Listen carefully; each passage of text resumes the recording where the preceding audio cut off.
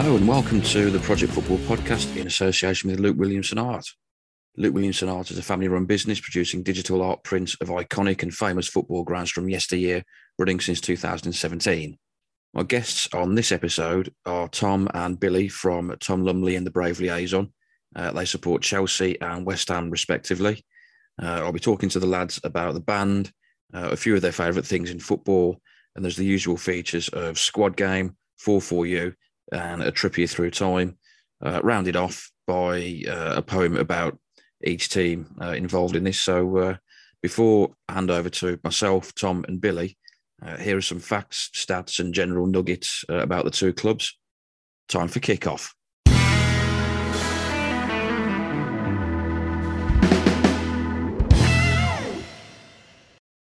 So we'll might as well go in alphabetical order. So start with Chelsea, founded in 1905, play at Stamford Bridge, which got a capacity of 41,837.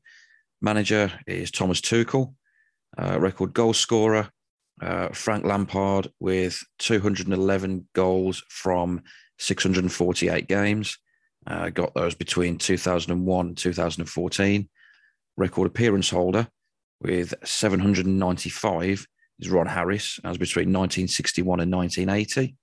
I've got nothing for a record Football League win, strangely, but they've got record Premier League win.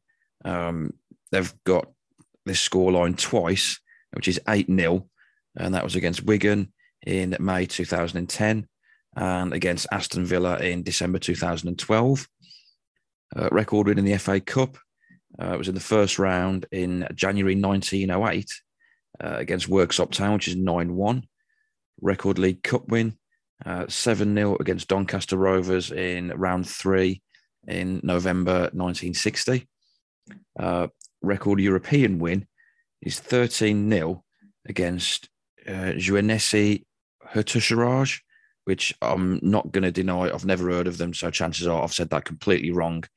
But that was in the Cup Winners' Cup in September 1971. As far as honours go, they've won the top tier 6 times in 1955, so that would have been the old Division 1. And then the other 5 have all been the Premier League, so in 05, 06, 2010, 2015, and most recently in 2017. They've been winners in the second tier twice, in 1984 and 1989. They've never dropped below the second tier, what looks to it, so nothing for those two. Winners of the FA Cup 8 times. First one in 1970. Then there's a 27-year gap. Then there's 97, 2000, 2007, 2009, 2010, 2012, and 2018. They've won the League Cup 5 times, the first one being in 1965, then 1998, 2005, 2007, 2015. They've won the Charity or Community Shield, whichever you prefer, 4 times, 1955, 2000, 2005, and 2009. Winners of the Champions League twice, 2012 and 2021, so only just last season, just gone. They've won the UEFA Cup / Europa League twice, 2013 and 2019. Win the Cup Winners' Cup twice, 1971 and 1998. They've also won the UEFA Super Cup twice, 1998 and 2021. Individual honours, people who have won international competitions whilst at the club. Peter Bonetti for England in 1966, the World Cup.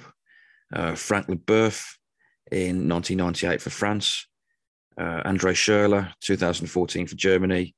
And Olivier Giroud and N'Golo Kante in 2018 for France. So that's all their World Cup winners.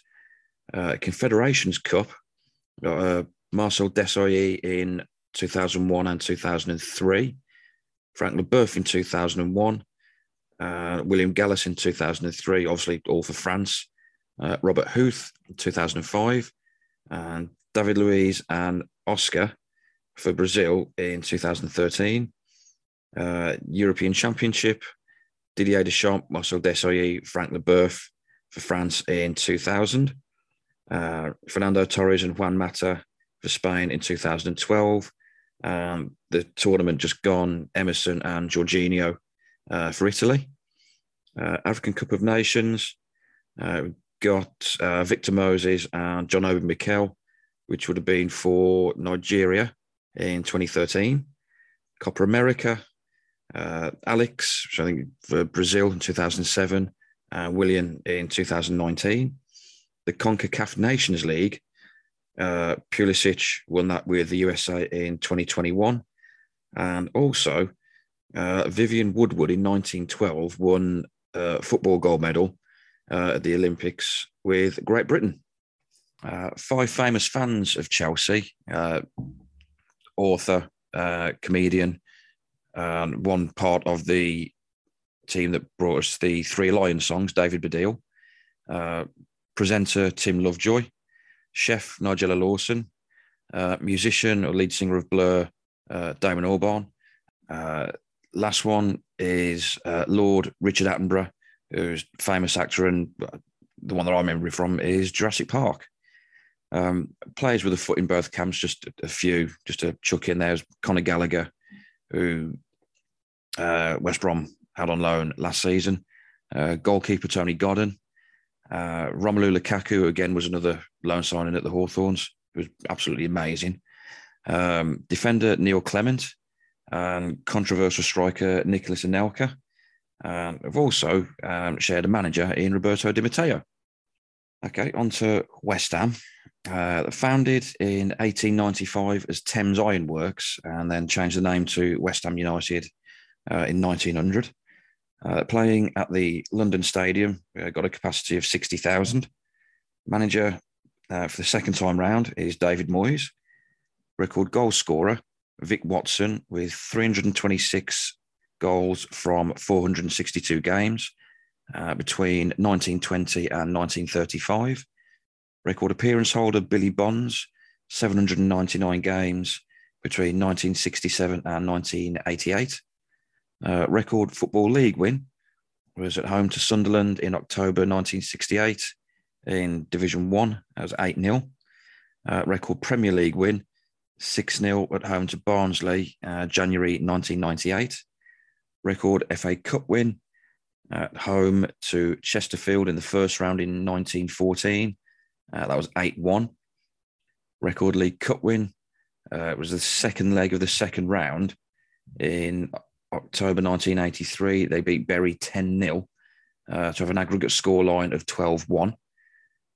Record European win was 5-1 at home to Castilla in the second leg of the first round in the Cup Winners' Cup in 1980. The best they've done in the Premier League or Division 1 was third place in 1986. They've been champions of the second tier twice in 1958 and 1981. They've also been promoted via the playoffs twice in 2005 and 2012. Again, like Chelsea, not being lower than the second tier. FA Cup winners 3 times, 1964, 75 and 80. Never won the League Cup, but they've been runners-up in 1966 and 1981. They shared the Community Shield in 1964. They've not won the Champions League or Europa League, but do have a European trophy to their name in the Cup Winners' Cup, which was 1965. They won the Intertoto Cup in 1999 and were also runners-up in the Anglo-Italian Cup in 1975, beaten by Fiorentina, losing 1-0 in both legs and 2-0 on aggregate. Individual honours, famous World Cup winners from 1966, Martin Peters, Sir Geoff Hurst and Sir Bobby Moore. 5 famous fans, comedian, actor, I suppose you call him an author, Russell Brand, Steve Harris from Iron Maiden, Phil Jupitus, another comedian, film director Alfred Hitchcock, and surprisingly, former US President Barack Obama. A few players who've played for West Ham and my team, West Brom. Jeff Hurst, surprisingly. Craig Dawson, who's only just gone there in the last couple of seasons. Grady Diangana, John Hartson, and also Danny Gabidon. We shared a couple of managers. Actually, the two have managed West Brom both in the same season. That's Slaven Bilic and Sam Allardyce.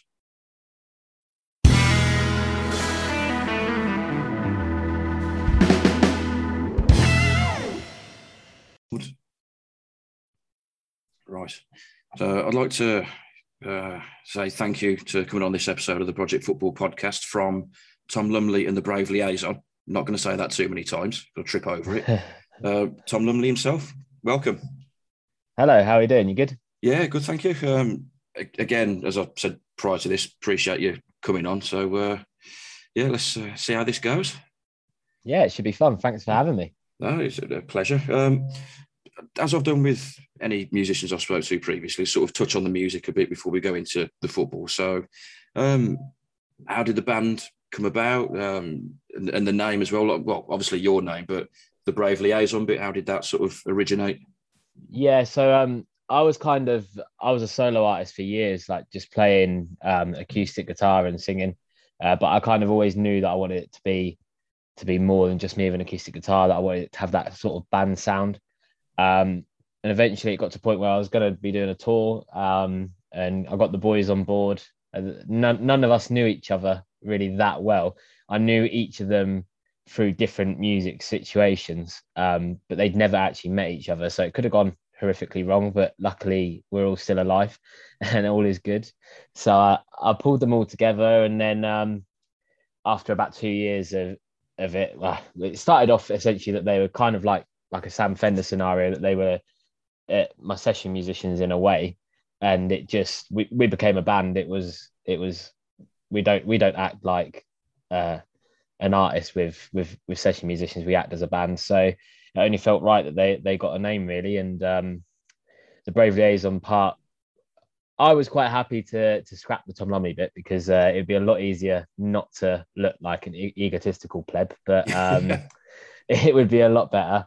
But we kind of had advice from people that we've been working with, that because we'd already had like radio play on Radio X and Radio 1 and stuff, it was good to keep the Tom Lumley part of it, because the name was recognised in a way. So that was why we added Brave Liaison. And that name was just, it was off of a massive, we all wrote down loads of names. It was on a list, and we picked it because we kind of liked it, and that was it.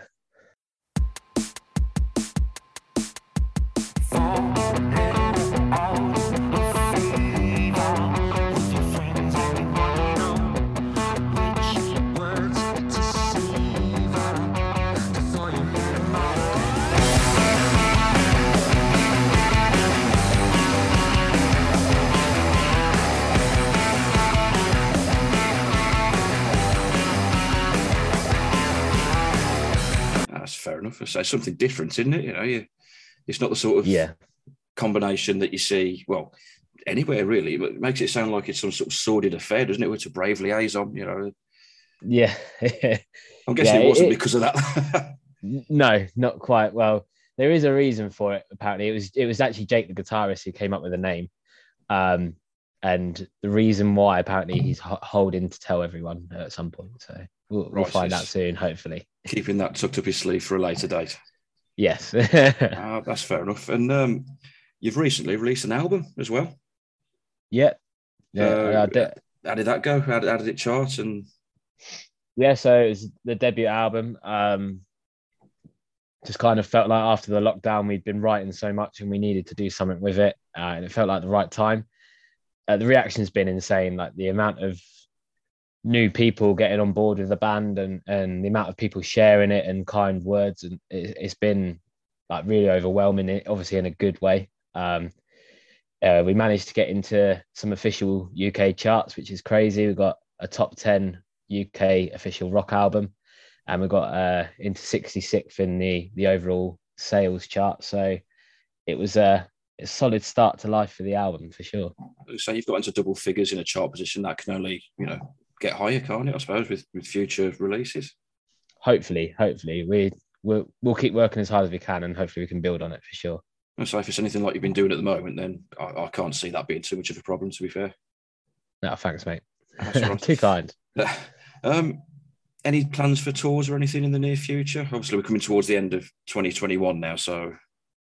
Yeah, I mean, we've got a couple of dates left before the year's out. But we're going to be announcing a new tour for February next year. So we're going to be everywhere. Everyone's going to have an opportunity wherever they are in the country to see us, I believe. Didn't you do Isle of Wight this year as well?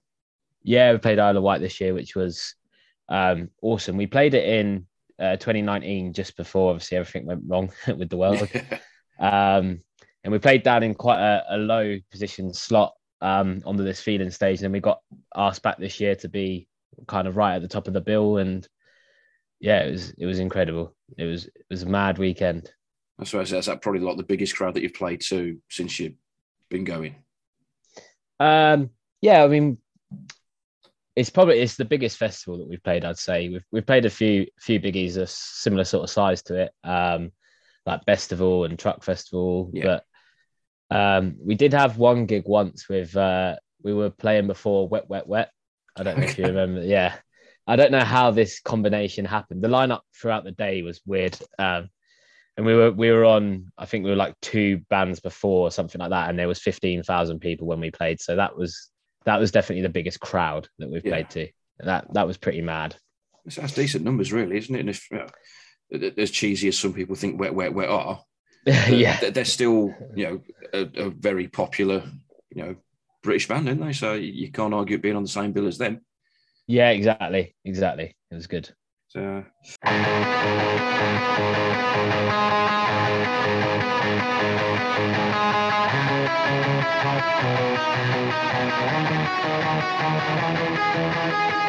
You've got fake friends and there's no denying. No rose lens where you see them trying. The truth is without you, they'd still enjoy the view. You need to talk but they ain't replying. Hold out for help even if they're lying. I'd say covered sort of the music side of it for now. So if we move on to the main reason that you're here is to talk a bit of football. You're a Chelsea fan. I am, yes. Seems to be going all right so far this season. It's I was actually at Newcastle away at the weekend, and the first half, as frustrating as it was, the second half just like fully reminded me of how good we kind of look this season.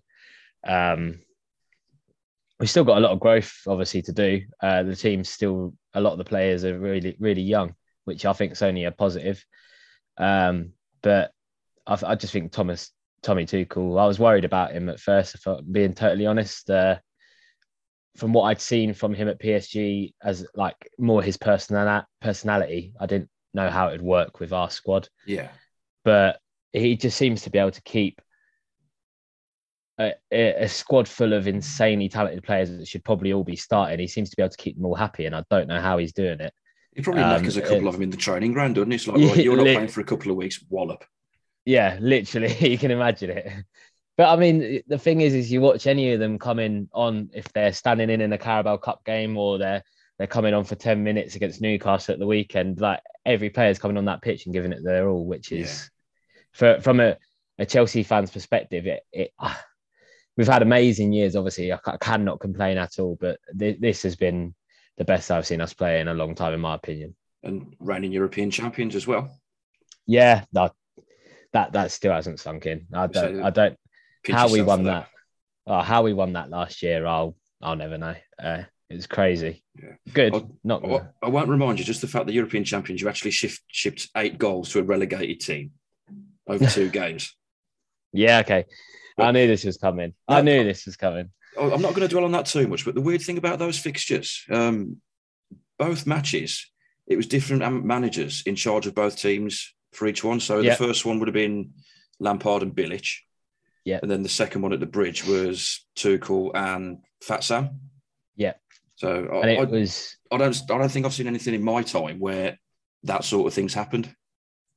Yeah, that's true. I've never thought about it like that. And I'm pretty sure that was like 5 or 6 games in for Tuchel, and he hadn't conceded a single goal Yeah. as manager, and then you went and put 5 past us. That game was bizarre. I was on the way back. It was from somewhere. We're in the car. There's me, my other half, and our 2 daughters, and I had it on the radio. And we left, and I heard him say about there'd been someone sent off, and I thought, oh, bloody hell, that's an Albion red card. We're going to get battered here. And as we're on the way back, and we go through the Mackey's drive-through to get the girls a bit of food. Yeah. And they said, oh, West Brom have gone 2-1 up. I was like, bloody hell. That doesn't happen very often. So it can't end that way. And it didn't, but it didn't end in the way a lot of us anticipated. So, in a relegation season, you take whatever positives you can. And that was probably I'd say the second biggest over beating Wolves on their own patch. Yeah, definitely. Yeah, well, obviously for you, beating Wolves on their own patch is going to be good. Yeah. I think though, the only thing that was disappointing from a West Brom's fans' perspective, probably about those games, is that there was no fans in the stadium to watch it, because your fans being at Stamford Bridge for that would have been special for you. Oh, definitely. Thing is, though, if there had been fans, would it have been different? Who knows? Yeah, there is that as well. You never know. But just going on to the set questions that we've got for you. How did you get into football, and what's your sort of earliest football memory? So when I was really young, I wasn't necessarily into football. I liked football, and my dad's obviously a massive Chelsea fan, so I was a Chelsea fan. And then I can't remember how old I was, probably like 9 at school, and then it got to a point where obviously everyone in my class was playing football. So you, like most lads do at that age, you kind of follow. And like any young lad, just obsessed with it. It was at that point, everything I wanted to do was just play football, watch football. The standard parents' evening meetings with the English teacher saying that Tom needs to work harder instead of just wanting to play football, sort of thing. We've all been there. Yeah. I don't see. I can just don't understand why anyone wouldn't like it. It's it's brilliant.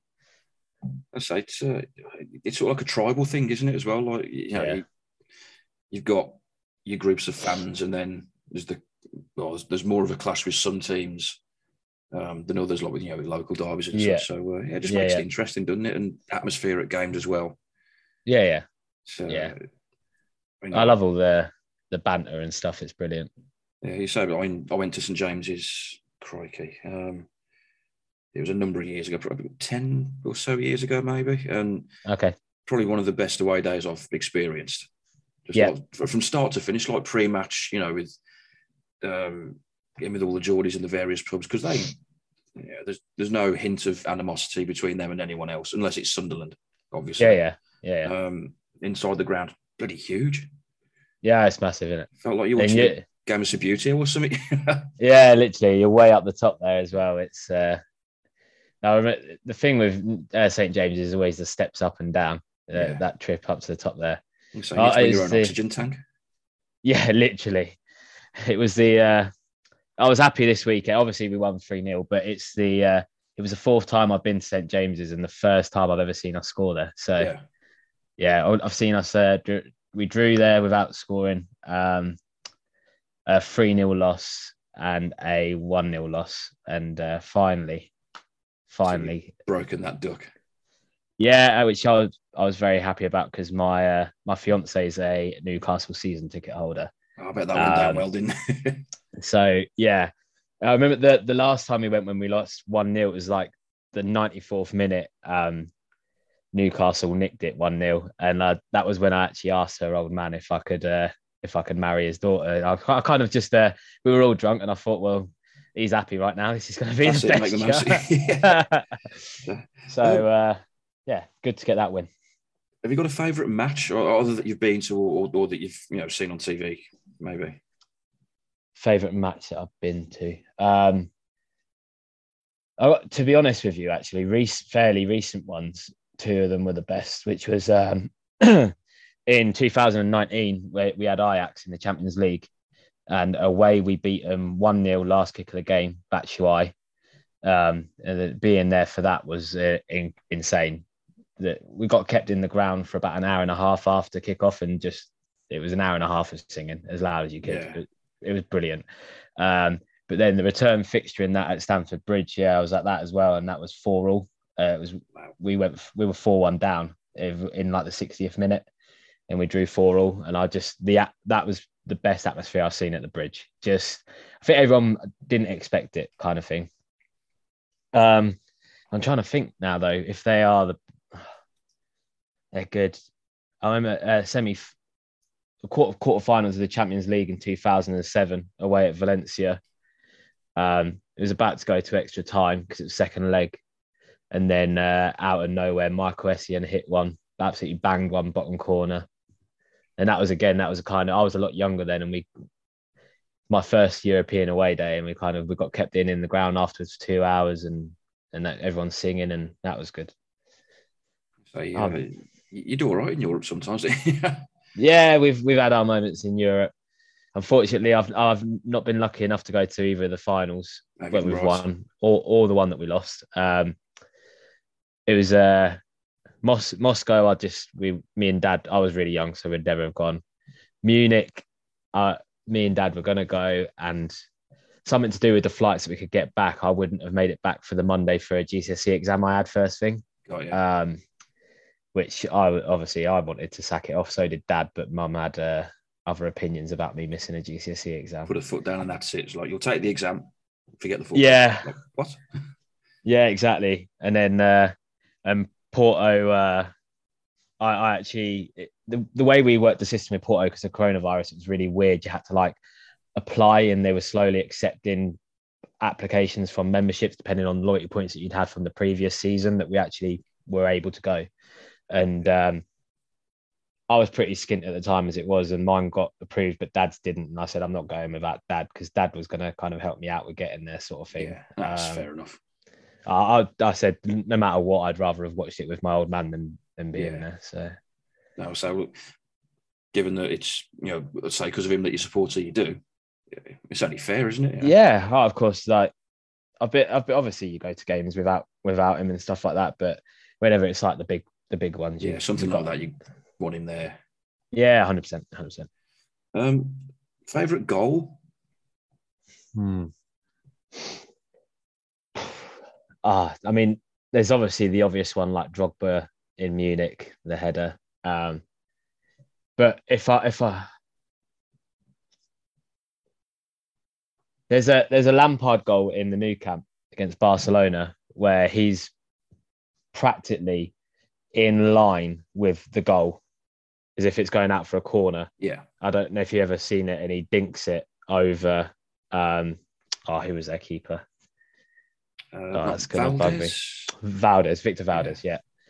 And that is either that or a game away at Everton. We were 2-0 down. And we turned it around 3-2, and the winner was Drogba just turned and hit this half volley from 30 yards and lobbed Tim Howard. I think that's either of those, either Lampard against Barcelona or Drogba against Everton. Yeah, so the Drogba goal that I remember, the one that sticks out for me, I think it was against Liverpool. He did it twice in a week. He did nearly the same goal against Barcelona. Yeah, it came in, he kind of chested it and span and hit it. Turns around, it's sort of, I think it's on the volley or half volley, but he's just put his foot through and it's just flown in. Bang, straight past the keeper, down the left side of the keeper. You can't move. Yeah, I remember it literally, we had Barcelona in the group stage on the Wednesday, and he scored and got that pretty much that goal. And then on the weekend, exactly the same goal against Liverpool. They're both weirdly identical and 4 days apart, which is weird. Yeah, because I've seen him, obviously, when he's been on TV for Chelsea and probably against us as well. He's one of those rare, strong players that's actually deceptively quick. Yeah. He had everything, in my opinion, which it's funny because from a Chelsea fan's perspective, the first kind of 2 years, we weren't keen. He didn't score goals. He looked useless. A lot. There was a massive thing about everyone calling him Dogba instead of Drogba, obviously. Because everyone said he was just awful. And then obviously he's become a hero. I say he's held in very high regard, isn't he, at the Bridge? So Massively. just pause for 2 seconds because Billy is waiting to join us. So here we go. we'll admit him.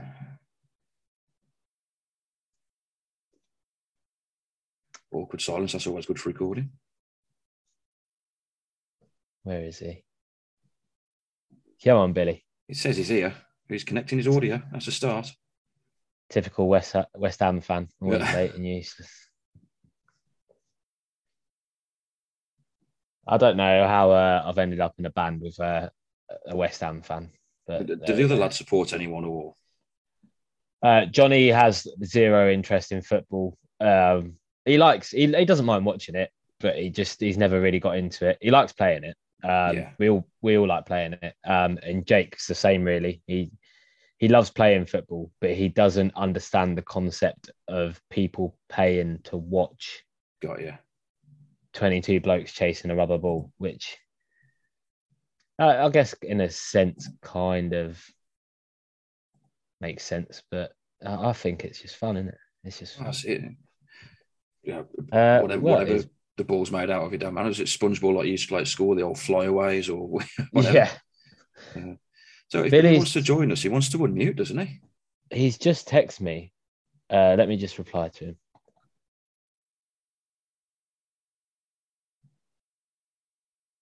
It's just. Oh, so now, after brief technical issues, we now have Billy. Hello. Welcome. So, West Ham then? West Ham then? Yeah. Again, like Chelsea, you're doing all right, aren't you?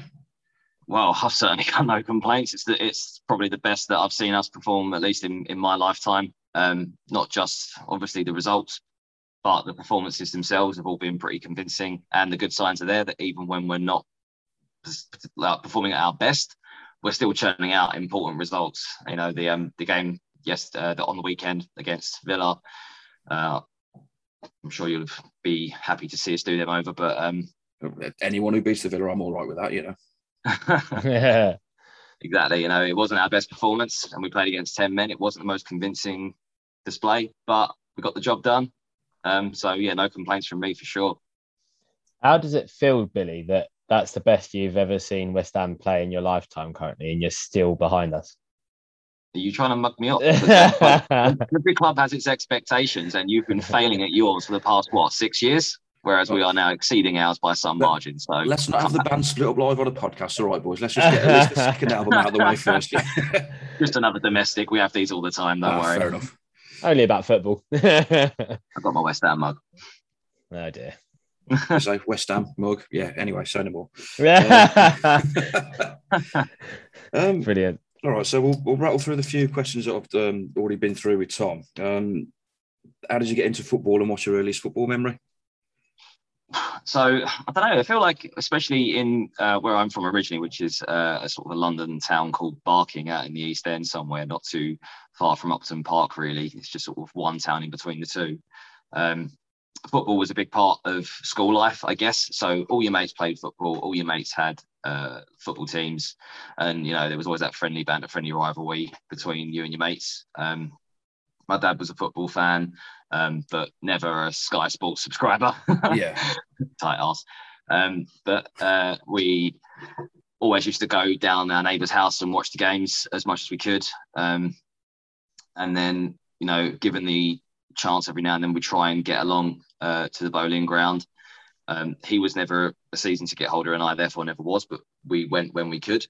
And my earliest football memory is actually us beating Chelsea. I want to say May 3rd, 2003, but that's a bit wavy. It could be a few years either side, to be fair. I've not got great memory, sort of sub 8 years I've got old. a specific date, though, to say you're not sure.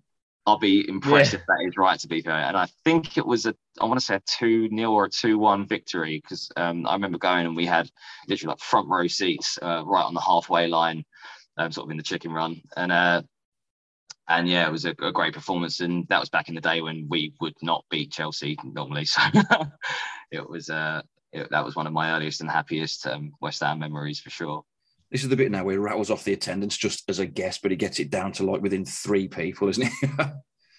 I I got quizzed on this sort of thing for like my first Chelsea game the other day, and I was actually it was weird how much I remembered. So, Then Yeah. Billy will probably tell you me with like remembering numbers or names of things are just I don't know why. as long as you remember the chords to the songs and the words to them, you're all right. Yeah, yeah. Probably Funnily what I struggle with the that. most, Yeah. So, have you got a favourite match, Billy? Favorite match in my lifetime, I don't think it probably could get much more special for feeling than perhaps that last game at the Bowling. That was in a time when I did have my own season ticket. I was a season ticket holder for 7 or 8 years, and went from that transition phase from the Bowling ground over to London Stadium. I forgot what it was called for a second there. Great fan.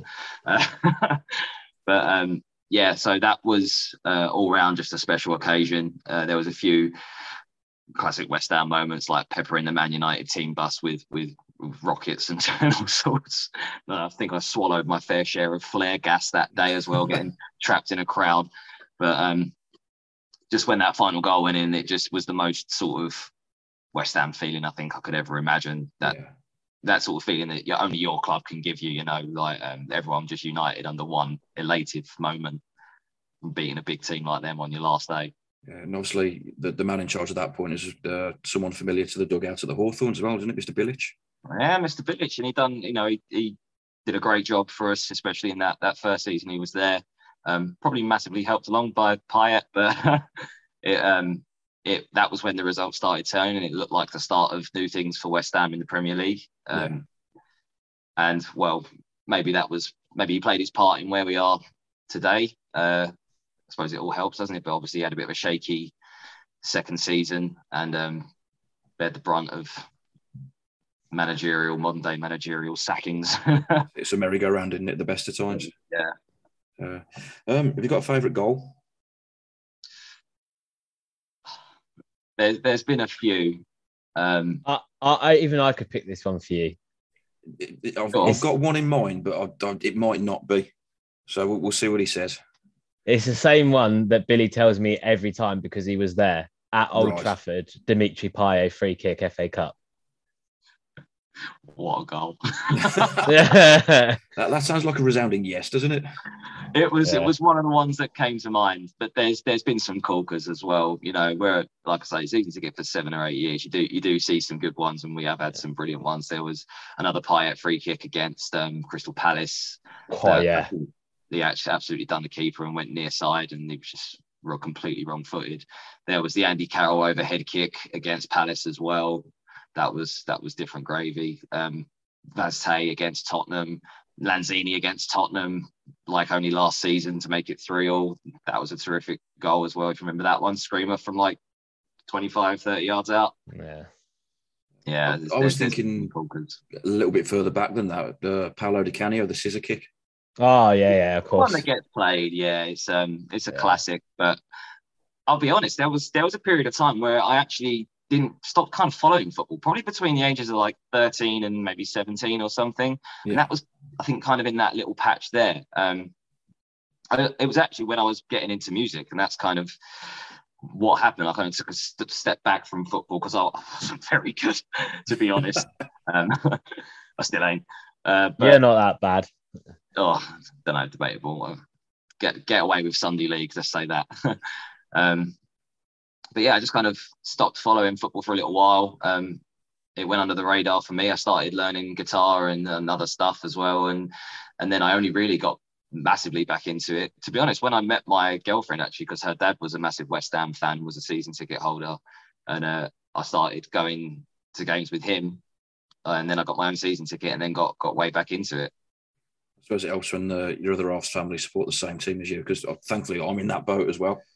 I don't think I'd be West Brom, so yeah, I don't think I'd be allowed to be with her if I was a Spurs fan. Oh no. Last couple of things on the favourite bits. So I mean, obviously this is going to both of you now because we're sort of caught up from where we started with Tom earlier on. So favourite player, favourite manager. I'll go Tom first. It's it's a tough one because there's actually currently players in our team that are going to be up there for me, I think, down the line. But I'd have to go Lampard. It was the age that I was, obviously, when he was really in his prime. He was the player I looked up to. So Lampard with it's so hard. We've had so many good players in my lifetime. So you could probably have a different answer to that tomorrow, couldn't you? I feel so lucky to have seen so many of them. But yeah, let's go Lamps. It's got to be Frank. Cool. And what was it, manager as well? Yeah.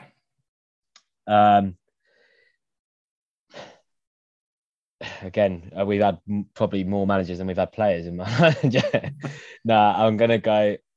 I honestly think right now Thomas Tuchel is the best manager we've had. I think Mourinho was incredible, and the moments that he brought us when he first came to us were incredible because we hadn't had him for so long. But I think if Mourinho had the size squad, with not just the size squad, but the amount of high-end players that we've got in the size squad that we've got right now, I don't think Mourinho would be able to manage them the way Tuchel does. And because of that, I think Tuchel's a better manager. So just don't think he'd know what to do with them sort of square pegs, round holes scenario. Nah, he wouldn't be able to keep like Ziyech on the bench and keep him happy like Tuchel is. It wouldn't work. Players like that would kick off with Mourinho, or Mourinho would bite back too much. So I think for me, Tuchel. And I really never thought I'd say that when he first came to the club. Fair enough. Billy, favourite player, favourite manager? I suppose we're going to sound a bit boring by just going on current players and current managers, aren't we? But like when we're in the purple patch that we are, it'd be silly of me to choose anyone else. I think Declan Rice has completely renovated our team in a whole new manner, and he's done something probably even more important than that, in the sense that he's taken over that captaincy from Mark Noble. So that transition period that we was going to lose with like a club honorary most capped Premier League player, club captain, that could have been something that could have really damaged the team, losing that when he dropped out of the first team, when he drops out of the club, when he retires at the end of this season. But as long as we can hold on to him, Declan Rice has just done such a job. I think I saw a stat yesterday that in 900 minutes of football, he's been dispossessed one time this season. Yeah, that's not bad, is it? That's not bad. It's a shame he's coming home to Chelsea, isn't it? Yeah, he probably will, realistically, won't he? But I sincerely hope he doesn't. I mean, there's other players that will say, you hear him on like talk shows and stuff saying, why should he move? He's got everything he could ever want at West Ham, as long as they can sort of keep him happy. He's getting regular first team football. He's in European matches now. He's adding goals to his game. He's the captain of the club. The fans obviously absolutely love him. I imagine if you ask any West Ham fan who their favourite player is, 9 out of 10 of them would choose Declan Rice. Yeah. England international as well, isn't he? So of course, yeah, probably future England captain. I might just being a bit West Ham happy there, but anyway, moving on. I think he's got potential to be honest. I also think he's probably going to stay with you, Bill, because I think not like forever. He might move, say, in like a few years' time, but I don't think it will be soon. I think if he was going to move, this would have been the transfer window that he would have done it. Yeah, exactly that. He's broke into the England squad. He's now he's known on the global stage, biggest stage of them all. So, like you say, I think if he'd have moved now, would have been the prime time to do that. But hopefully, we've just done the right things to keep him on board for a little bit longer, at least. But yeah, what a player! Completely bossing midfield, and everyone at the moment is just saying, what, there's barely any better centre mids in the game at the minute in terms of all-round performance. You kind of pigeonhole a lot of defenders now in different areas. They're either a central attacking midfielder or a centre defensive midfielder, but in terms of all-round game, he's just got the lot. And that's my love for Declan Rice speech over. Please marry me. Sounds very well rehearsed, I have to say. You watch your sister, he's got it all tattooed on his forearm or something. Yeah. You want to see the tattoo of his face on his bum? Wait until you see that.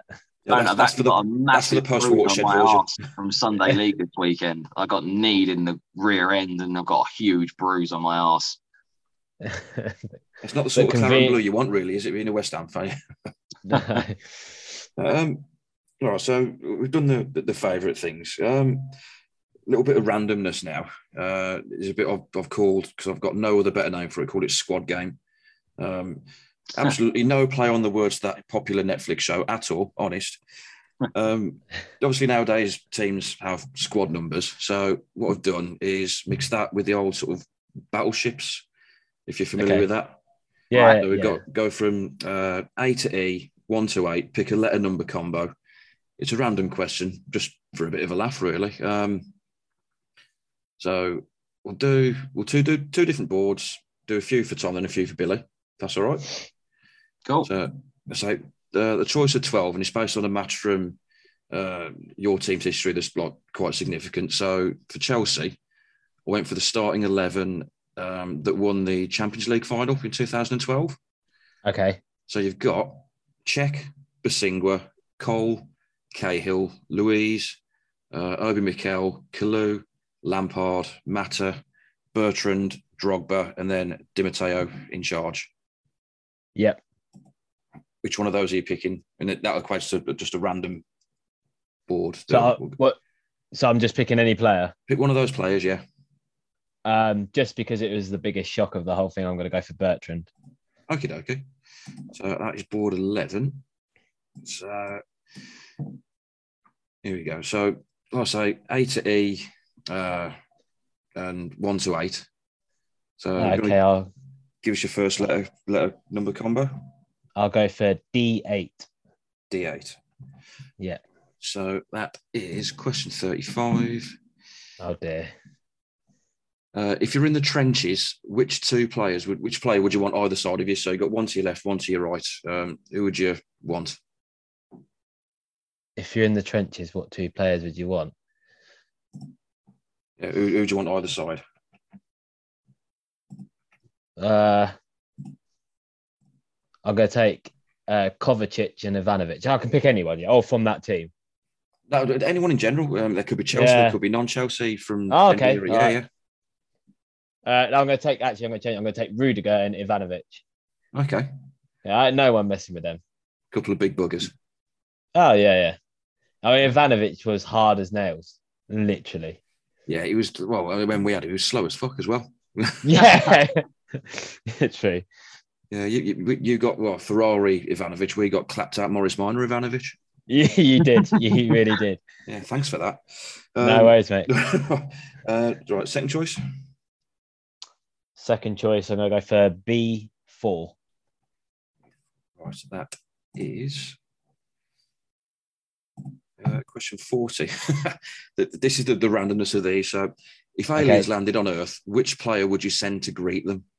If aliens landed on Earth, N'Golo Kante. How can anyone not or anything not get on with N'Golo Kante?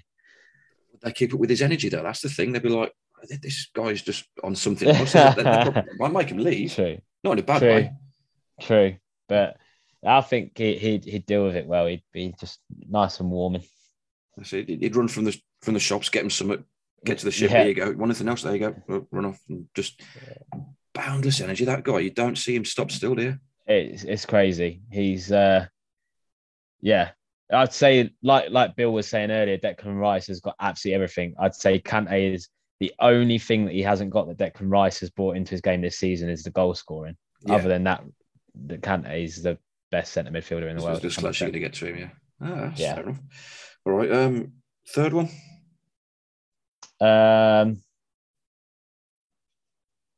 What we got?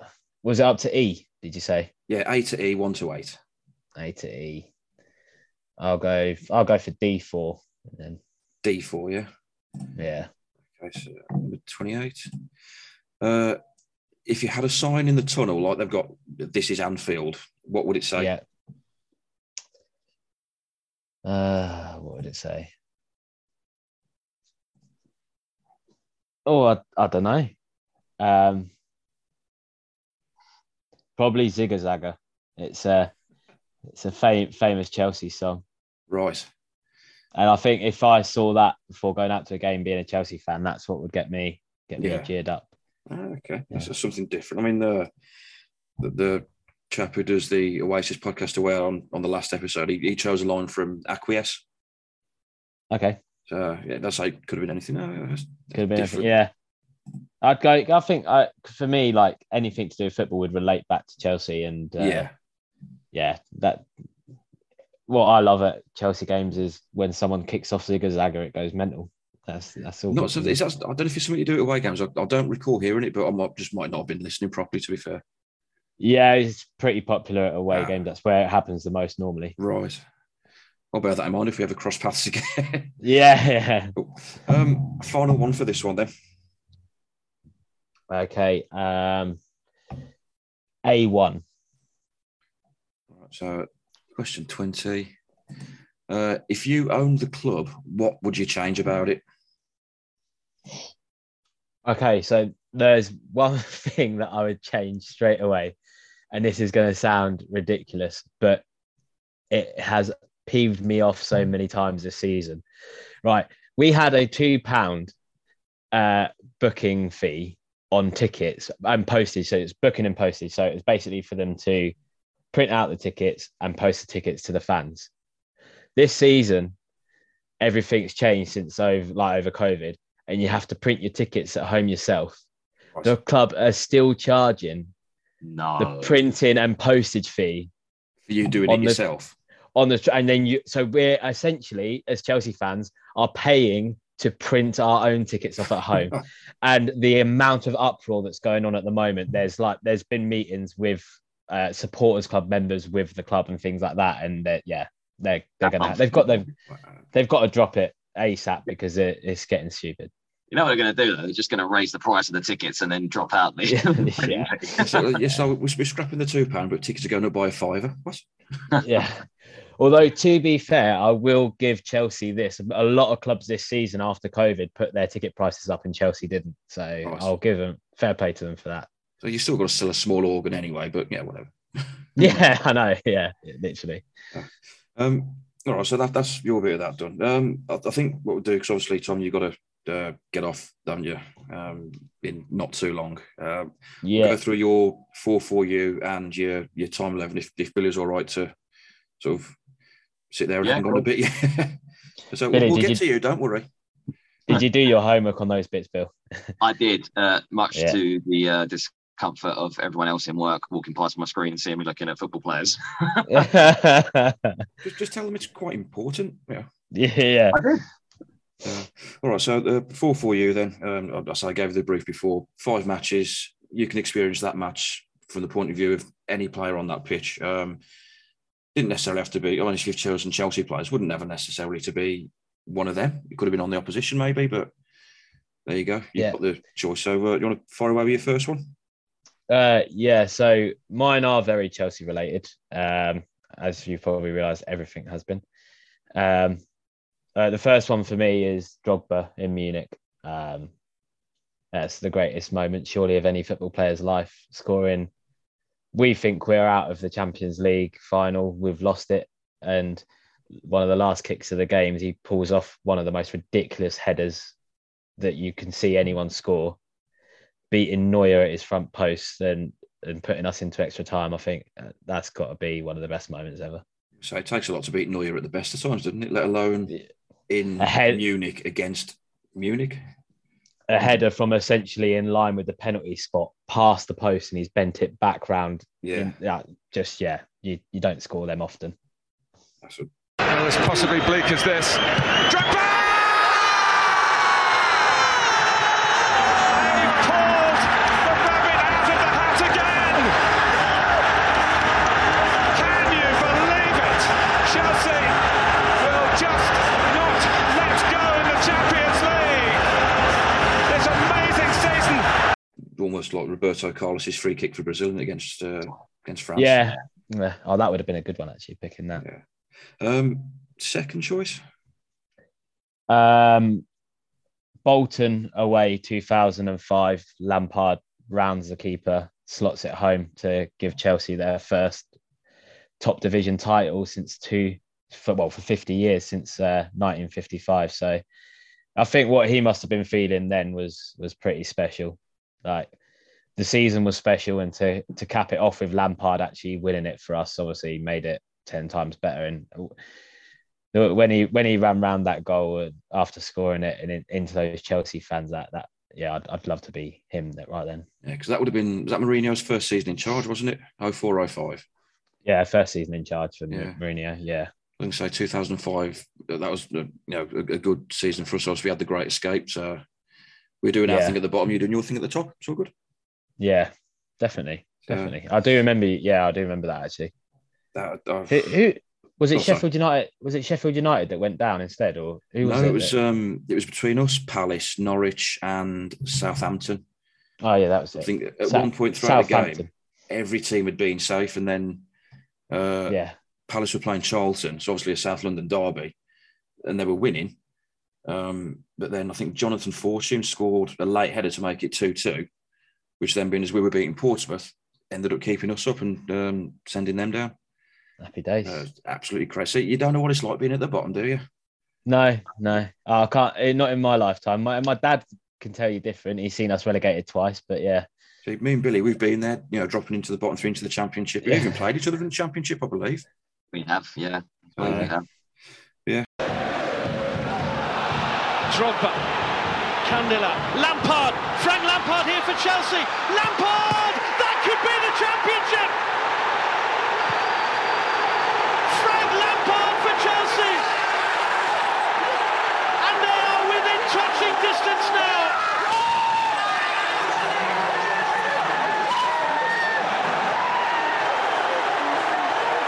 All right, third choice then, Tom. I've got being Torres in Barcelona when he rounded the keeper. Is that the one with the Gary Neville scream on the commentary? Yeah. Like he's just been kicked in the nuts or something.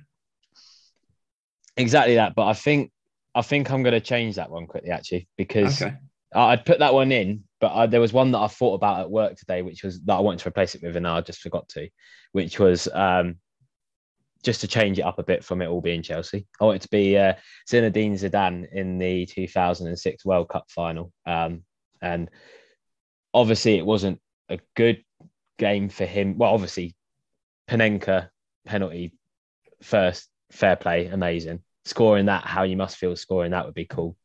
But then I'd love to know from a bad perspective what was going through his head when he headbutted him. I'd love to know. So I think the only thing going through Zidane's head was probably Materazzi's chest, wasn't it? Yeah, literally. But yeah, I think I'd go for Zidane in that moment. Well, I'd like to be in Zidane's head a lot of the time, because when I look at that bloke, I just wonder what he's thinking. He looks so, I don't know. Well, some of the skills he's done as well, it just... Oh, mad. Something else, isn't it? Yeah. Right, so that's your... And it looks like Materazzi is the player who's face down on the deck. Well, you can see here, he's in conversation with Zidane. A pair of them walking away after Grosso's cleared the ball. Oh, my word. That is extraordinary. A headbutt to the chest of Materazzi. The only issue is whether any of the officials saw it happen. And clearly they did. Zidane sent off. A shameful incident that marks his last act on a football field. The last match of his career irreparably tarnished. He might... Third one. Number 4. Old Trafford 2001. David Beckham scores the most ridiculous free kick against Greece in the 94th minute against Greece. As an Englishman, that's got to be, well, obviously not our greatest moment, but in my lifetime, probably the greatest moment. And it wasn't even... How many people have actually said that one as well? That's one that crops up quite a bit. Oh, really? Yeah. And it wasn't even at a major tournament, which is what's more bizarre about it, because you'd normally think greatest moment playing for England, it's got to be scoring some sort of a World Cup goal or actually at the World Cup. But that goal was... What you think when you're a kid and you're taking free kicks in a park, you kind of think, you dream about, imagine ever scoring a goal like that and then the last kick of the game and he did it. Mental. So a belting free kick as well. Then again, I don't think he ever took a bad one, really, did he? Nah. And no one else takes that free kick under that pressure. No. We've played 2.5 minutes of stoppage time. England trail by 2-1. Beckham could raise the roof here with a goal. I don't believe it. David Beckham scores the goal to take England all the way to the World Cup finals. So that's 4 down. So what's your last one? I had to pick this Porto 2021, Chelsea beating Man City. I think the obvious thing would be to go for Havertz scoring the goal, or for Mount being a Chelsea fan all his life. But for me, in that game, I'd have to be Azpilicueta. He's, in my opinion, and a lot of people that I go to Chelsea with's opinion, although everyone speaks highly of him, I don't think he is rated as highly as he should be. For me and a lot of the people I speak to, he's 100% in that John Terry, Lampard, Petr Cech category. He's been at the club at a different time period to them. Obviously, he played with them for a while, but he's the only player since them lot that has given his everything consistently every single game for years to the club. He'd won everything up until then, apart from the Champions League, and I think that must, for me and for him, that must have been the icing on the cake for his career. Yeah. That's interesting. Go, sorry. He got to lift the trophy as well, so he doesn't want to do that. Yeah, so, didn't you buy him for 3 million, I want to say? No, we bought him for 7.5 million from Marseille. Well, it's still good value for money, isn't it? 7.5 million. I think he's ninth season now, and he pretty much plays every single game the club has. It's mental. So I mean, $7.5 million on a player these days, that probably gets you someone from, I don't know, League One, maybe, doesn't it? Yeah, literally. Literally. That's probably our transfer budget for a season, but that's another story. All right, so 4 for you, done for you, Tom. So next on to the strangely titled Trippier Through Time, because it sounds all right, I suppose. Yeah. So 11 players and a manager between the 60s and the current decade, but you can only have 2 or up to 2 from any particular decade. Far away. Okay, keeper was a no-brainer for me. Bonetti in goal from the 60s. You'd obviously put Petr Cech in the same bracket, but they're players for me in his era that had to come first. So Bonetti. Right back, I'm going with Reece James from the current 20s. Is that what we're calling this decade? I guess it's 20s, isn't it? Or yes, it is, isn't it? Yeah. Yeah. I just think Reece James is still got a lot of growth to do, but he's just superb. He's got everything. There's a lot of right wing backs at the moment that are obviously incredible going forward, but they're useless defensively. And I think Reece James does both really well. So he's in there for me. Centre back from the 90s, Desailly. He's got to go in there. I kind of remember him being my first obsession on FIFA was having Desailly in the team because he just was solid. So him and LeBeuf played together, didn't they? Yeah, it was a sensational partnership, really. John Terry alongside him from the 2000s. Because I guess obviously JT could have been 2000s or 2010s. Yeah, so if it overlaps the decade, you've got the option then as to which one you want to use. Yeah, if you want to fit someone else in elsewhere.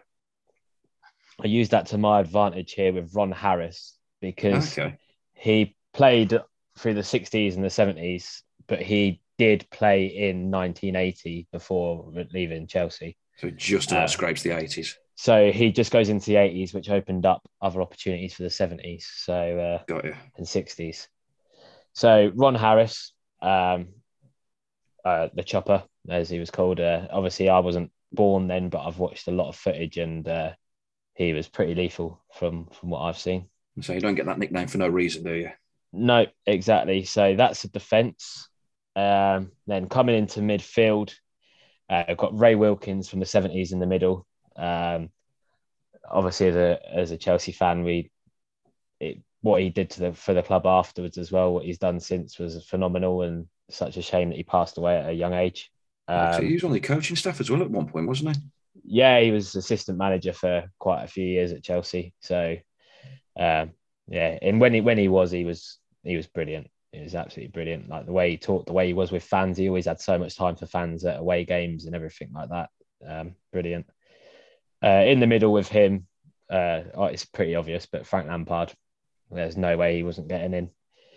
So him from the 2000s. Then what's that? What?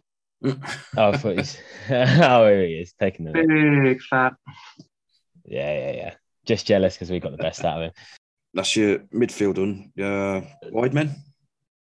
Wide men is the two obvious ones for any Chelsea fan, I think. Obviously, Hazard from 2010s. He was very close to being probably one of my favourite players of all time, alongside Lampard. He's very close to that. And then a player who I only saw his kind of last years, but he always lasted with me. I had him on the back of recent shirts as well. Just an absolute icon, Gianfranco Zola. Yeah. From the 90s. He was even had some moments for West Ham as a manager, didn't he, Bill? He did, mate. He's also the name of the Lumley family dog now, isn't he? Yes. My mum and dad's German Shepherd is called Zola. Yes. Brilliant. Yeah. Ironically, that was out of the questions that I've got for the squad game bit. That was something that you could have got asked if you'd have got a dog that you had to name after a footballer. What would it be? But there we go. We've answered another question inadvertently. So, there you go. I was pushing hard for Frank. I wanted the dog to be called Frank, but that wasn't allowed. And my dad was pushing hard for Didier. So Zola was what got decided in the end. You could have gone for Dogba. Yeah, exactly. As you said earlier, obviously it was a piss take on him, but it works if you get an animal. Yeah, Billy. I don't think Billy was here at the time, but for the first 2 years of Drogba being at Chelsea, he was called Dogba and sung Dogba by the fans because we hated him. He was useless. That all changed. He was awful, and obviously he then Okay, so that's midfield and everything done. Assuming from this you've gone 4-4-2. I have gone 4-4-2. Yeah. I did look at ways of doing a back three and stuff, but it just, I don't know. The players that are here, it made sense to me to go 4-4-2. That's fair enough. That's your prerogative, whatever formation. You could put a front nine if you wanted, but yeah. Now I thought it needed to be a solid, like an actual team that could play on a pitch. Yeah.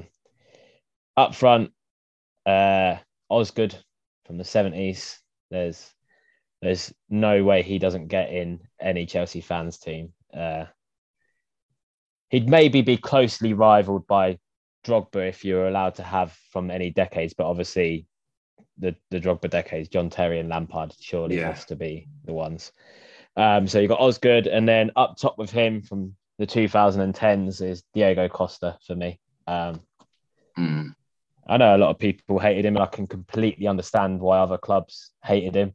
I just thought he was sensational. He had everything. He was class. I suppose it's one of them, like, you hate to have him playing against you, but you'd have him on your team all day. All day long. He caused problems, like, constantly. And Antonio Conte, for me, at Chelsea was an incredible manager. But one thing that I'll never, ever forgive him for was upsetting Costa and getting rid of him, because I reckon Costa would have stayed with Chelsea for quite a long time, especially if we had someone like Tuchel that would actually know how to manage him. Yeah. And the couple of seasons there where we dropped down into Europa League and things like that, I don't think they'd have happened if we had Costa in the team. That's fair enough. So you've got your men who are on the pitch. Who's guiding them from the dugout? I'm really torn. I want to go for Thomas Tuchel because, like I said earlier, the reasons I gave for him being probably my favourite ever Chelsea manager that I've seen currently, Thomas Tuchel. But there's a guy who, unless you're a Chelsea fan, I don't think people realise how much he did for the club in he had two very short spells, which is Gus Hiddink. Okay. He was phenomenal. He was absolutely robbed of a Champions League final by a referee that didn't give us 4 clear penalties against Barcelona. which they then scored in. I don't know if you remember that, Iniesta in the very last minute and knocked us out. We were absolutely robbed. And Hiddink, I think, would have won the Champions League that season if it wasn't for the ref. And I'm not normally someone that would just constantly blame the ref, but everyone knows that day was horrific, absolutely horrific. So, Hiddink or Tuchel, I don't know. There was also one as the main one and one as the assistant if you want. Ooh. Just which way okay, around? then I'm going Hiddink with Tuchel as assistant. Okay. Because I think from an Tuchel won't like that, mate. Nah, but I know you might not like it, but Hiddink is like the older, more experienced, nice bloke. And from like your assistant, you really want that tactical side of things. And I think Tuchel is a tactical mastermind. Fair enough. Still couldn't beat the Albion though. Anyway. Yeah. So you've got to shoot off now, haven't you, Tom? I have, unfortunately. So, yeah. It's been a pleasure. So I'm sure Billy will be more than happy to finish this off. I'm so glad I haven't got to sit here and listen to all of his rubbish about West Ham. My 11 is just Declan Rice at different ages throughout his career. I bet it is. So we just put the answer to everything now is just Declan Rice. Yeah. Declan, yeah. That was easy enough, right? What's your favourite side with dinner? Declan Rice. Absolutely. All right. Yeah, Tom, again, thank you for joining us, and we'll catch up with you soon, mate. Thanks, Mark, and thanks for all the support you give the band as well. Nah, not a problem. Cheers, as long as you keep knocking out the tunes, I'll keep listening to them and spreading the word. Yeah, I appreciate it a lot. And hopefully we'll see you at a gig at some point, maybe. If you're ever in the West Midlands, I'll try and get along. We'll be there soon, don't you worry. Super. Brilliant. Right, Sam. Cheers, Tom. Take it easy. Cheers, mate. boys. Take care. See you later. See you Wednesday. Cheers. Thank God he's gone. And then there were two. All right, so you've got the gist of how that went. Yes, I have. And time is probably not on our side, so we might have to rush through this a little bit. Yeah, feel free to plough through. With, like you say, you got parental duties to attend to. Such is the life, eh? But so we'll go back to the squad game, which I really need to come up with a better title for that. Seriously. Your choice is from again 2012 playoff final against Blackpool. Mm-hmm. So you got Rob Green. Was it Guy Demel? Is that how you pronounce it? Or was it Guy? Demel, yep, that's right. It's spelled Guy, isn't it? Yeah. Yeah. Winston Reid, James Tompkins, Matt Taylor, Jack Collison, Mark Noble, Kevin Nolan, Gary O'Neill, Carlton Cole, Ricardo Vazte, and the man in charge, Fat Sam. Good guys. What a bunch of guys. Who are you going from that lot? So I'm going to go with West Ham legend himself, Mark Noble. All right, so that was board number 7. Okay. Right. Again, same as what Tom did. What did he pick? He picked 4 overall. So A to E, 1 to 8. What are we going for first? I'm going to kick off with my name and number. So B5. B5. Okay. Number 4. Right, this is hardly news night sets of questions, by the way, just so as you've probably gathered already. What footballer do you think would make the best Prime Minister? Oh, I feel like there's some that talk a lot of sense and some that talk a load of waffle. But I don't know, who's probably arguably the most honest things? That's probably what we need. Football player. I don't know. I kind of want to say Martin Keown. Obviously a former player, but it can be a former player, just anyone who's played, basically. Yeah, I feel like he talks a lot of sense with a level head majority of the time, but then he's got that side to him that when he needs to get the job done, he will get the job done at all costs. Just probably not story.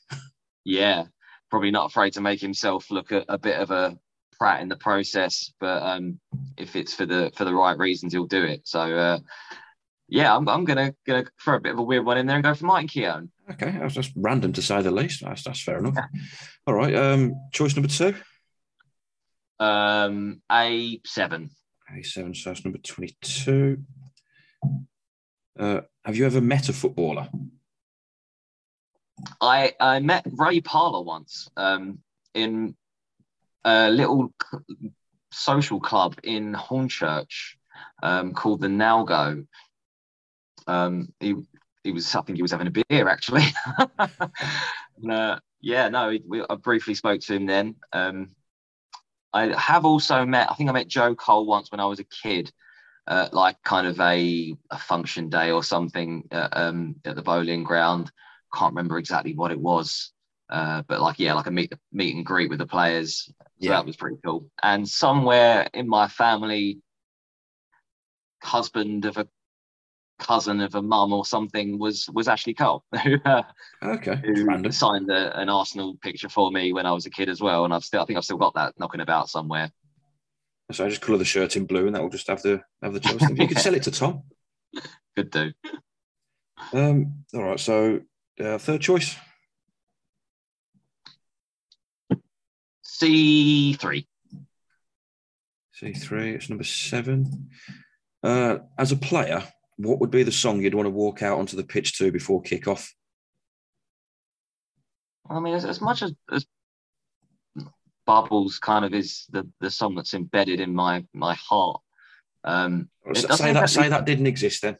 It doesn't really strike fear into the opponent, does it? To be honest, not particularly. No. Don't know, something that's going to get you like geared up, like I don't know, a fire starter or something with a bit of angst and anger to it, get you really pumped up. With some bollocks, basically. Yeah, got some welly to it. Makes you want to feel up for a battle straight away. Anything in particular, or are we going to go with Firestarter? Firestarter by like Prodigy. Right now, so that's fair enough. So that's what I'm going to throw out there. I think that G me up. Yeah, I suppose you got the build up to it as well, like with the intro, and then it kicks in with the drums, doesn't it? So okay, I'll go with that. Well, so who is it? I think I think there's a club actually that walks out to Club Foot by Kasabian, and that's always a good song that feels like a bit of football anthem over the years, and that gear me up as well. I want to say Leicester, but that's just purely because that's where Kasabian are from. It probably is actually. I think you're right. Or they come out to Underdog sometime. I'm not remember. Yeah, one of the Kasabian tracks. I'm sure there's plenty of Leicester fans out there that will know and put us right.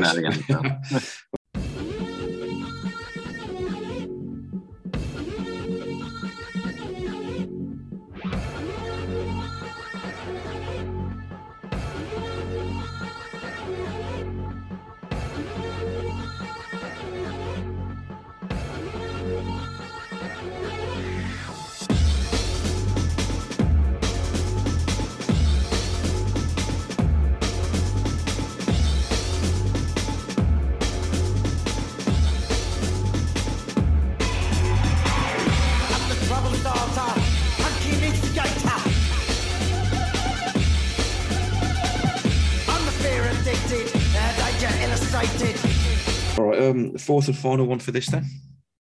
E2. E2, okay. Number 26. Do you prefer playing a lone striker or having a strike partnership?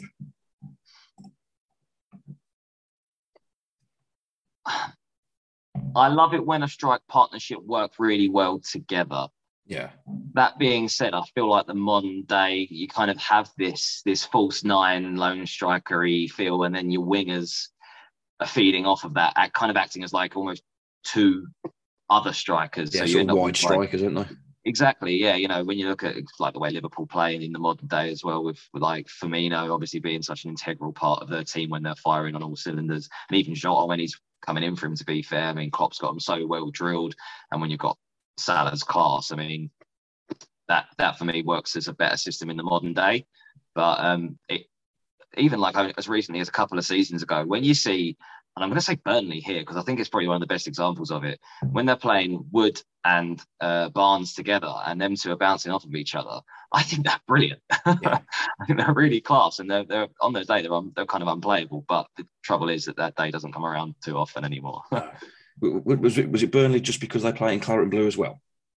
No, it's just because I think like it's just few teams I feel that still to this day kind of do the 4-4-2 thing with two out and out strikers. or at least 4-4-2. There's kind of different ways of doing it now, isn't there? But a front two either way. But I think recently, I don't know if was it this season or the back end of last season, they actually started with a 1-11. Their squad numbers, they played their 1-11 on the squad sheet, which is the first time it happened. Not something that really happens in this day and age. Everyone's got their preferred number. It had been done when we had a special kit done for like a replica of the '68 Cup final. Yeah, but with just what was that with actual squad numbers on? I can't remember. United did it for a celebration. It was the anniversary of the Munich disaster.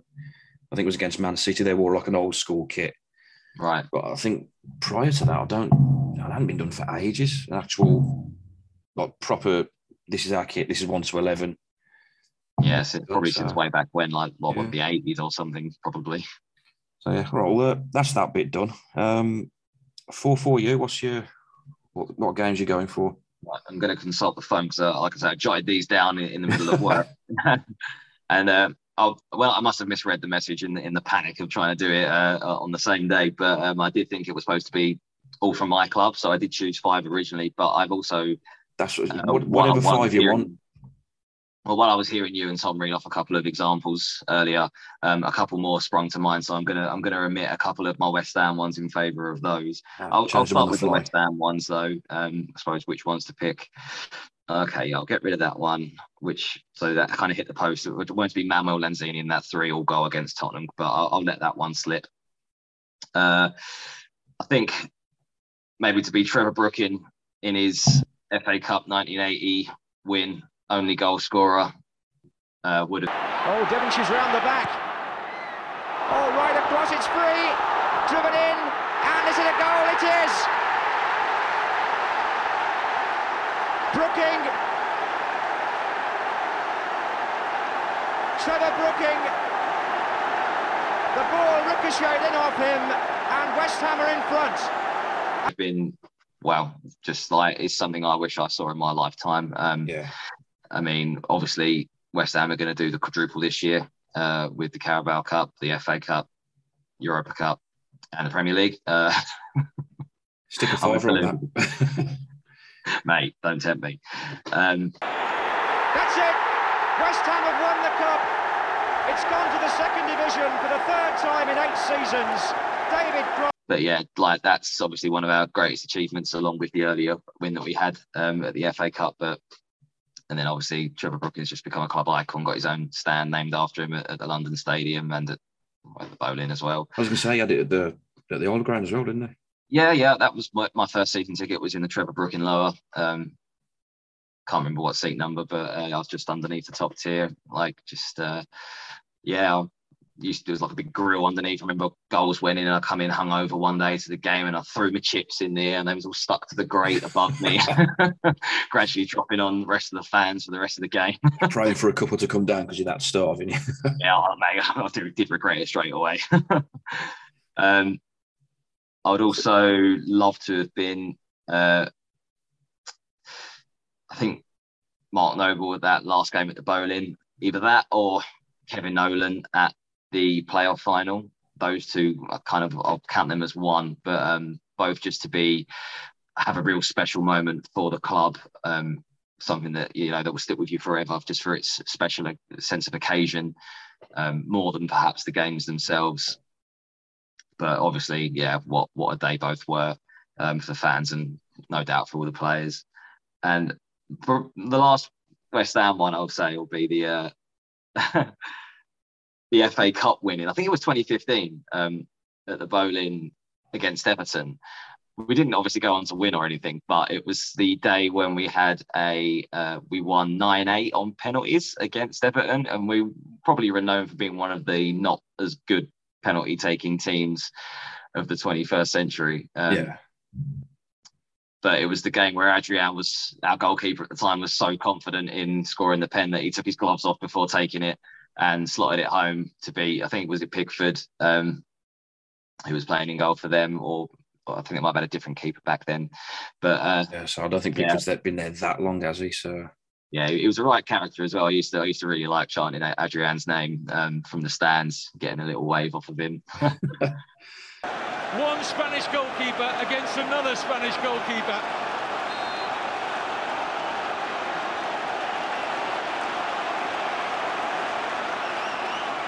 Looks like he's going for power.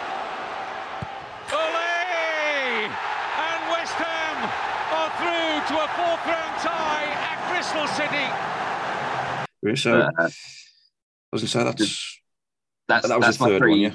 Yeah, well, I think I've actually reeled off 5 anyway, but there's 2 more that spring to mind that I think I'd want to be involved in. One is I think it's the playoff semi-final, Leicester versus Watford, when Troy Deeney scored that last-minute goal that was end-to-end after the Leicester penalty didn't go in. Yep. I think it's more, maybe it's the commentary that does it for me. I'm a sucker for good commentary on when the commentators scream, but that just for me, an end-to-end goal in the 95th minute, I think. Yeah. Following a penalty, has a game that has been turned so much on its head. I don't think it has. A short space of time. And then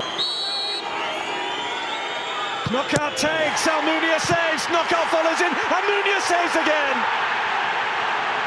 Absolutely astonishing. Now here come Watford. Forestieri. Here's Hogg. Deeney! Go on, so your final one? Final one, I think, Aguero for the first Man City Premier League title. Just that, again, perhaps it's the commentary doing me in, but Aguero! Yes, there's just random bits of commentary that just stick with you, isn't there? There is, yeah. And that's just such a class. I mean, that moment, I think it was against United as well, when it was there between them and United to who was going to win. Yeah, because weren't they waiting on the result of the Man City game as well? Yeah, they could literally. I think the clip, you can obviously like YouTube or whatever these days, but there's just all the United fans just standing around on their phones, waiting for news, like sitting there with a phone in hand, saying, asking what's going on, and then gradually you just see them all. Yeah, I want to say it was against Sunderland. I think they had on the last day, if I remember. And I think did they. It's been a while, so I could well be wrong. Won. I can't remember if both needed to win. I can't remember how the results needed to pan out off the top of my head, but I think it was 0-0, wasn't it? Until the dying minutes. Was it 2-2 or something? And then because against QPR, Man City, weren't they? Because I think QPR had done enough to stay up with the goal difference, possibly. Yeah, but either way, they stayed up. City won the league. The rest is history. And yeah, just what a brilliant moment for them. And for some reason, West Ham and Man City fans seem to have a good rapport with each other, so it's nice to throw them a bone. There you go. Manchester City are still alive here. Balotelli, Aguero!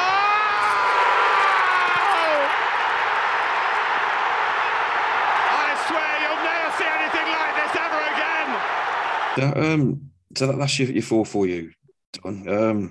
Right, your decade team, obviously you were Tom's earlier on, so you see if you can match that or better it.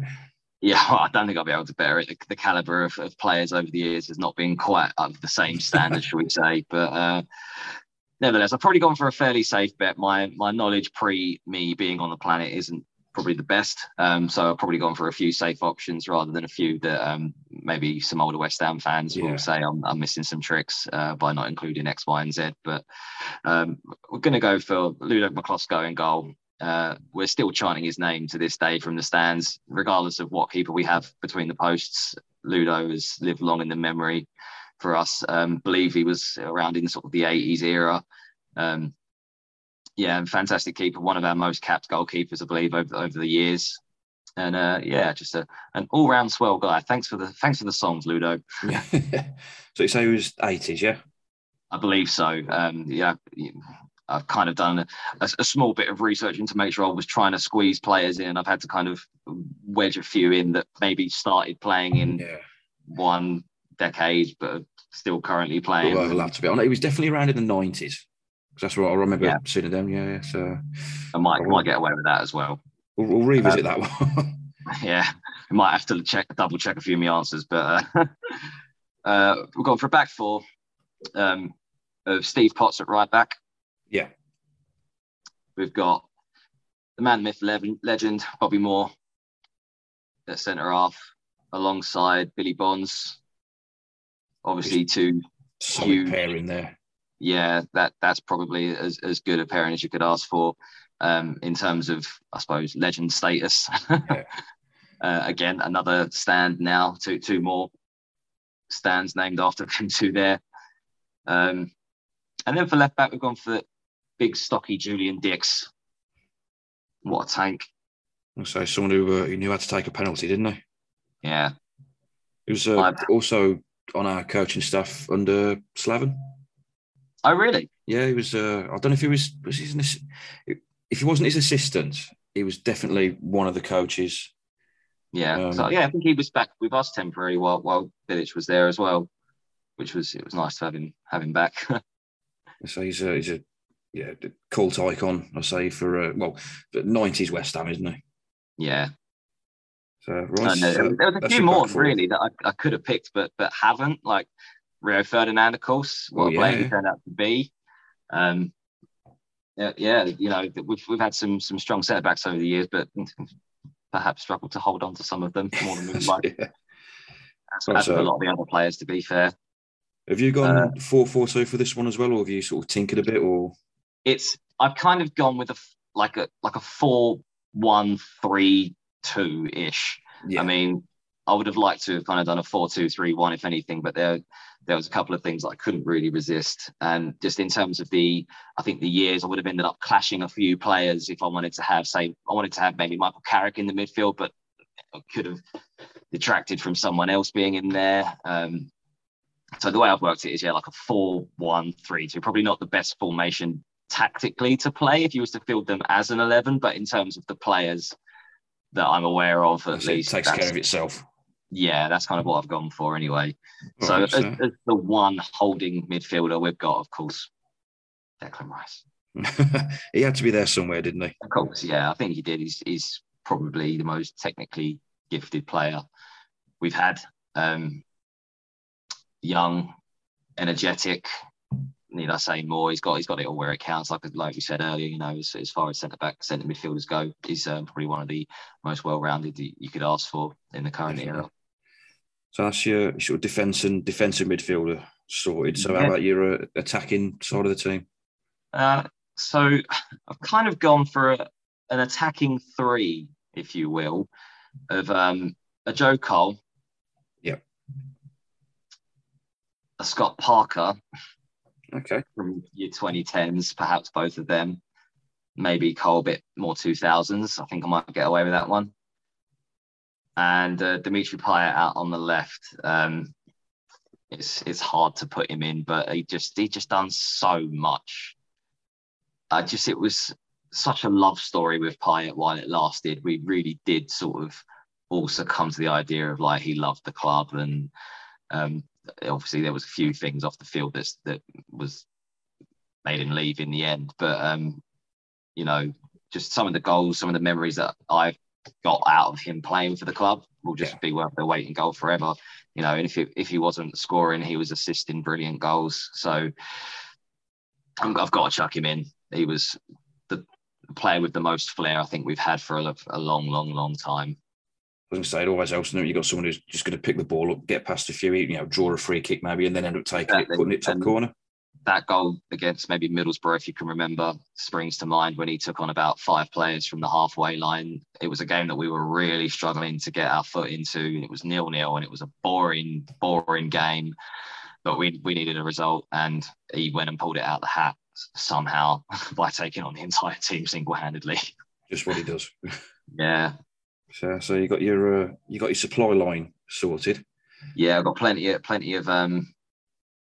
creativity, shall we say, in the attacking midfield. Who's going to lead the line then? How could you not put Di Canio in? He's in there. He's got to be in there. And I think, just some of the goals that he scored just out of nothing as well, out of absolutely nothing sometimes. Yeah. And not just for the brilliant footballing ability that he had, but just the person that he was, his affiliation with the club, everything about him was just like gave it for the cause. He just, again, it's kind of players that just bleed West Ham. He gave us so many happy memories again, I guess. Thanks. Apart from that scissor kick, I remember you'll know more sort of details on it than I will, so memories sketchy at the best of times. The keeper got injured, didn't he? I can't remember who they were playing, but he just stopped and picked up the ball, didn't he?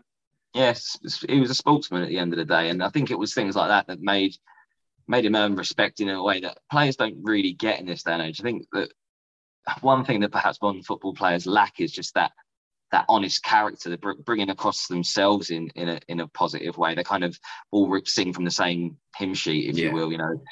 I feel like player interviews these days, they're so monotonous because everyone just says the same thing. So it's like it's scripted for them to come from 1-0 down and get a result or whatever. It's the same thing whatever player you hear, but when you actually hear someone who speaks up, it's really refreshing. And if there's one thing Di Canio had, it was character in abundance. Yeah, so. Definitely, that goes without saying. Who's partnering Paolo then? I've chucked him in there because he is now our all-time Premier League top goal scorer. So Mickey Antonio has made the cut. Perhaps not the most technically gifted player, not a traditional striker by any means. In fact, I'm pretty sure he scored his first goal for the club by falling over and somehow hoofing the ball over with the back of his heel over the keeper against Southampton. They all count. Yeah, they do all count. And I'm sure he'll be the first to admit that it wasn't the most glorious goal. But he's become such a talent up front, an absolute handful for defenders in more ways than one. Even when you look at last season, obviously this season is already proving to be one of his best returns, especially from the amount of goals that he scored this early in the season. Yeah. But even if you look at last year, just the intelligent runs that he was making as well. It's not just his physicality, but his intelligence as a striker is just massively improved. There's one that springs to mind when Lingard came to the club for the back end of last season, and he just ran straight across the box, opened up the space, and Lingard ran right into it and finished it with his left peg just to put the game to bed. Yeah, exactly. And so Mickey's made the cut. Okay, that's not a bad team, to be fair. I mean, defensively, you wouldn't really want to mess when you got like the likes of Dix and Moore in there as well. Yeah, got some strength in there for sure. If Moore's playing the same side, like his centre position is next to Julian Dix, I'll go over the opposite side. I'll take my chances on the right hand side. Yeah. So who's in charge of this motley crew then? It's hard to say because in the time that I've enjoyed life at West Ham, and I say enjoyed, perhaps using that term a little bit loosely for some of the years that are previous to the last couple, there's not really been the fair share of glorious managers. I can't really make a team of this calibre and ask Mr. Allardyce to manage them. I don't think. We'd rather not talk about him. So. It's I think, again, perhaps mirroring what Tom said, current form, and perhaps we're blinded by what's currently happening. But Moyes has made us sing in ways we didn't think possible. I think when you look at the players in terms of individual ability that we've got on the pitch at the moment, how he's getting a fourth place squad out of them whilst being undefeated in the Europa League, and still in the Carabao Cup, obviously the only one that's kicked off at the minute, but while still being in the running for every competition that's on the cards, he's doing things that we wouldn't have thought possible, perhaps with this squad of players with a different manager, as we saw perhaps with Pellegrini, who is a Premier League winning manager. Yeah. So I think imagine what he could do with players that are even better. The higher calibre, and exactly. You never know if you do well in Europe this season. Say you did win. Is it the Europa you're in? Yes, yeah. Yeah, so say if you win that, you get Champions League next season. Yeah. Who knows? Stranger things have happened. Imagine that. West Ham United, Champions League winners 2023. That's got a nice one to it. Again, get a fiver on that. Is Moyes going to have an assistant or just him on his own? Let's put him on his own. Everyone else will just ruin it. Fair enough. So I'll say that ain't a bad 11, to be fair. I mean, to say you probably haven't been spoilt with the riches like Tom would have with Chelsea. Yeah. It's a club that perhaps has done its fair share of bringing players through the academy and signing some gems from nowhere and turning them into some good players. Perhaps, a bit of a Southampton about us at times, but we're doing well at the moment to keep hold of the players that are making a difference. So fingers crossed that remains to be the case. Exactly. See what happens after you've played 38 games and where you are in that league table. I know, yeah. So I think we've got the top 3 in the next 5 games. So the position could change quite drastically over the next few weeks. But so if you manage not to lose any of them, you'd be all right. Yeah, I know. We beat Man City the other day in the cup, so I'll remain optimistic. But there you go. So that's pretty much drawn everything to a close now. So again, like I said, Tom, thank you for joining us. I know it was a little bit sort of last minute. For dropping in. It's all good. It's a great thing to be a part of the world of music and the world of football. They often go hand in hand, perhaps not as much as we even give it credit for, not as much as we notice sometimes, but the two are very much joined. And it's great to do these little things as the two guys, like Tom said, in the band that actually really care about football. It's really nice to join the two. So thanks for having us. No, it's just been a pleasure. And like I say, if you end up with a gig anywhere around the West Midlands, you'll have to let us know. Absolutely, of course we will. Right, so we've already said bye to Tom. Billy, thank you for joining us, and we'll catch up with you soon, mate. Thank you very much, mate. All the best. Take it easy. Bye-bye. Bye.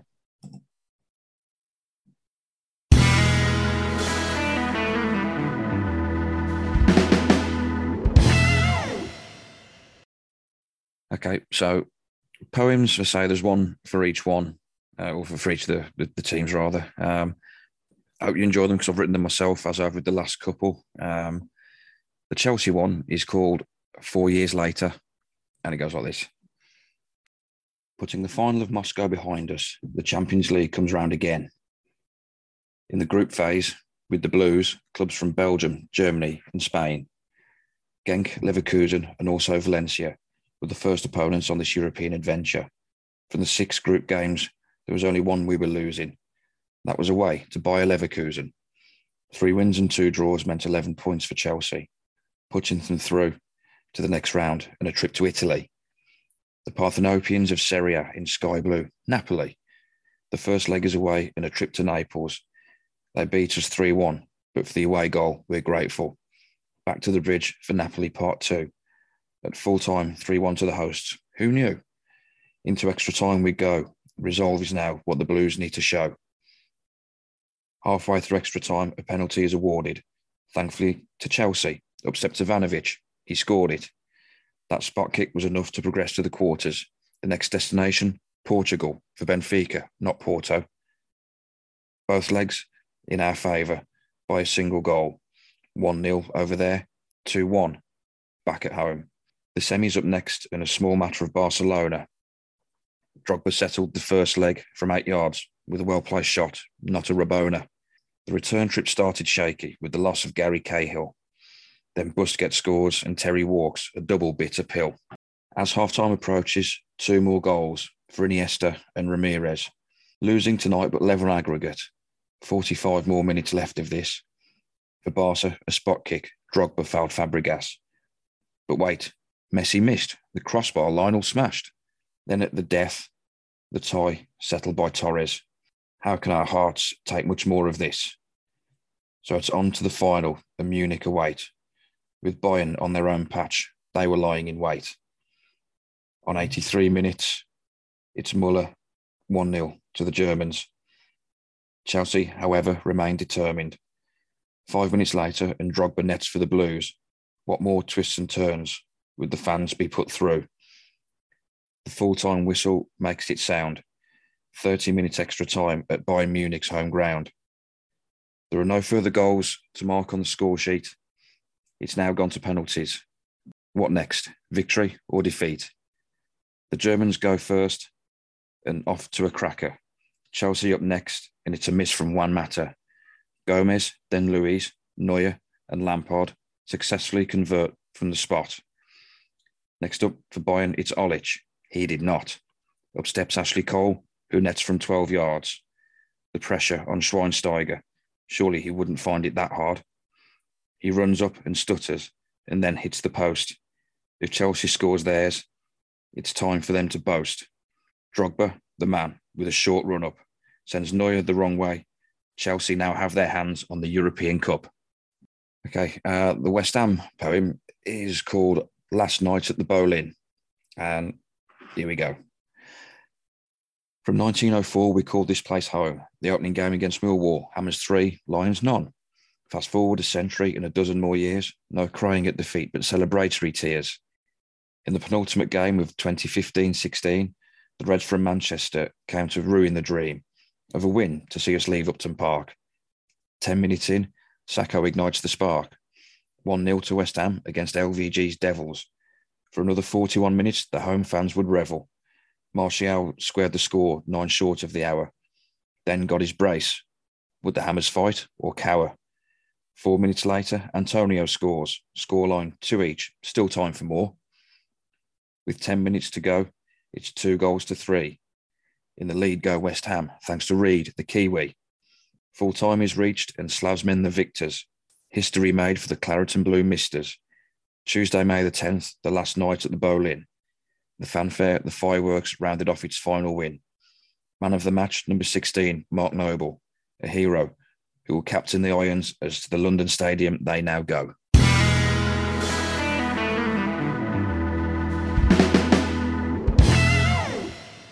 I'd like to thank Tom and Billy for taking the time to join me on the show.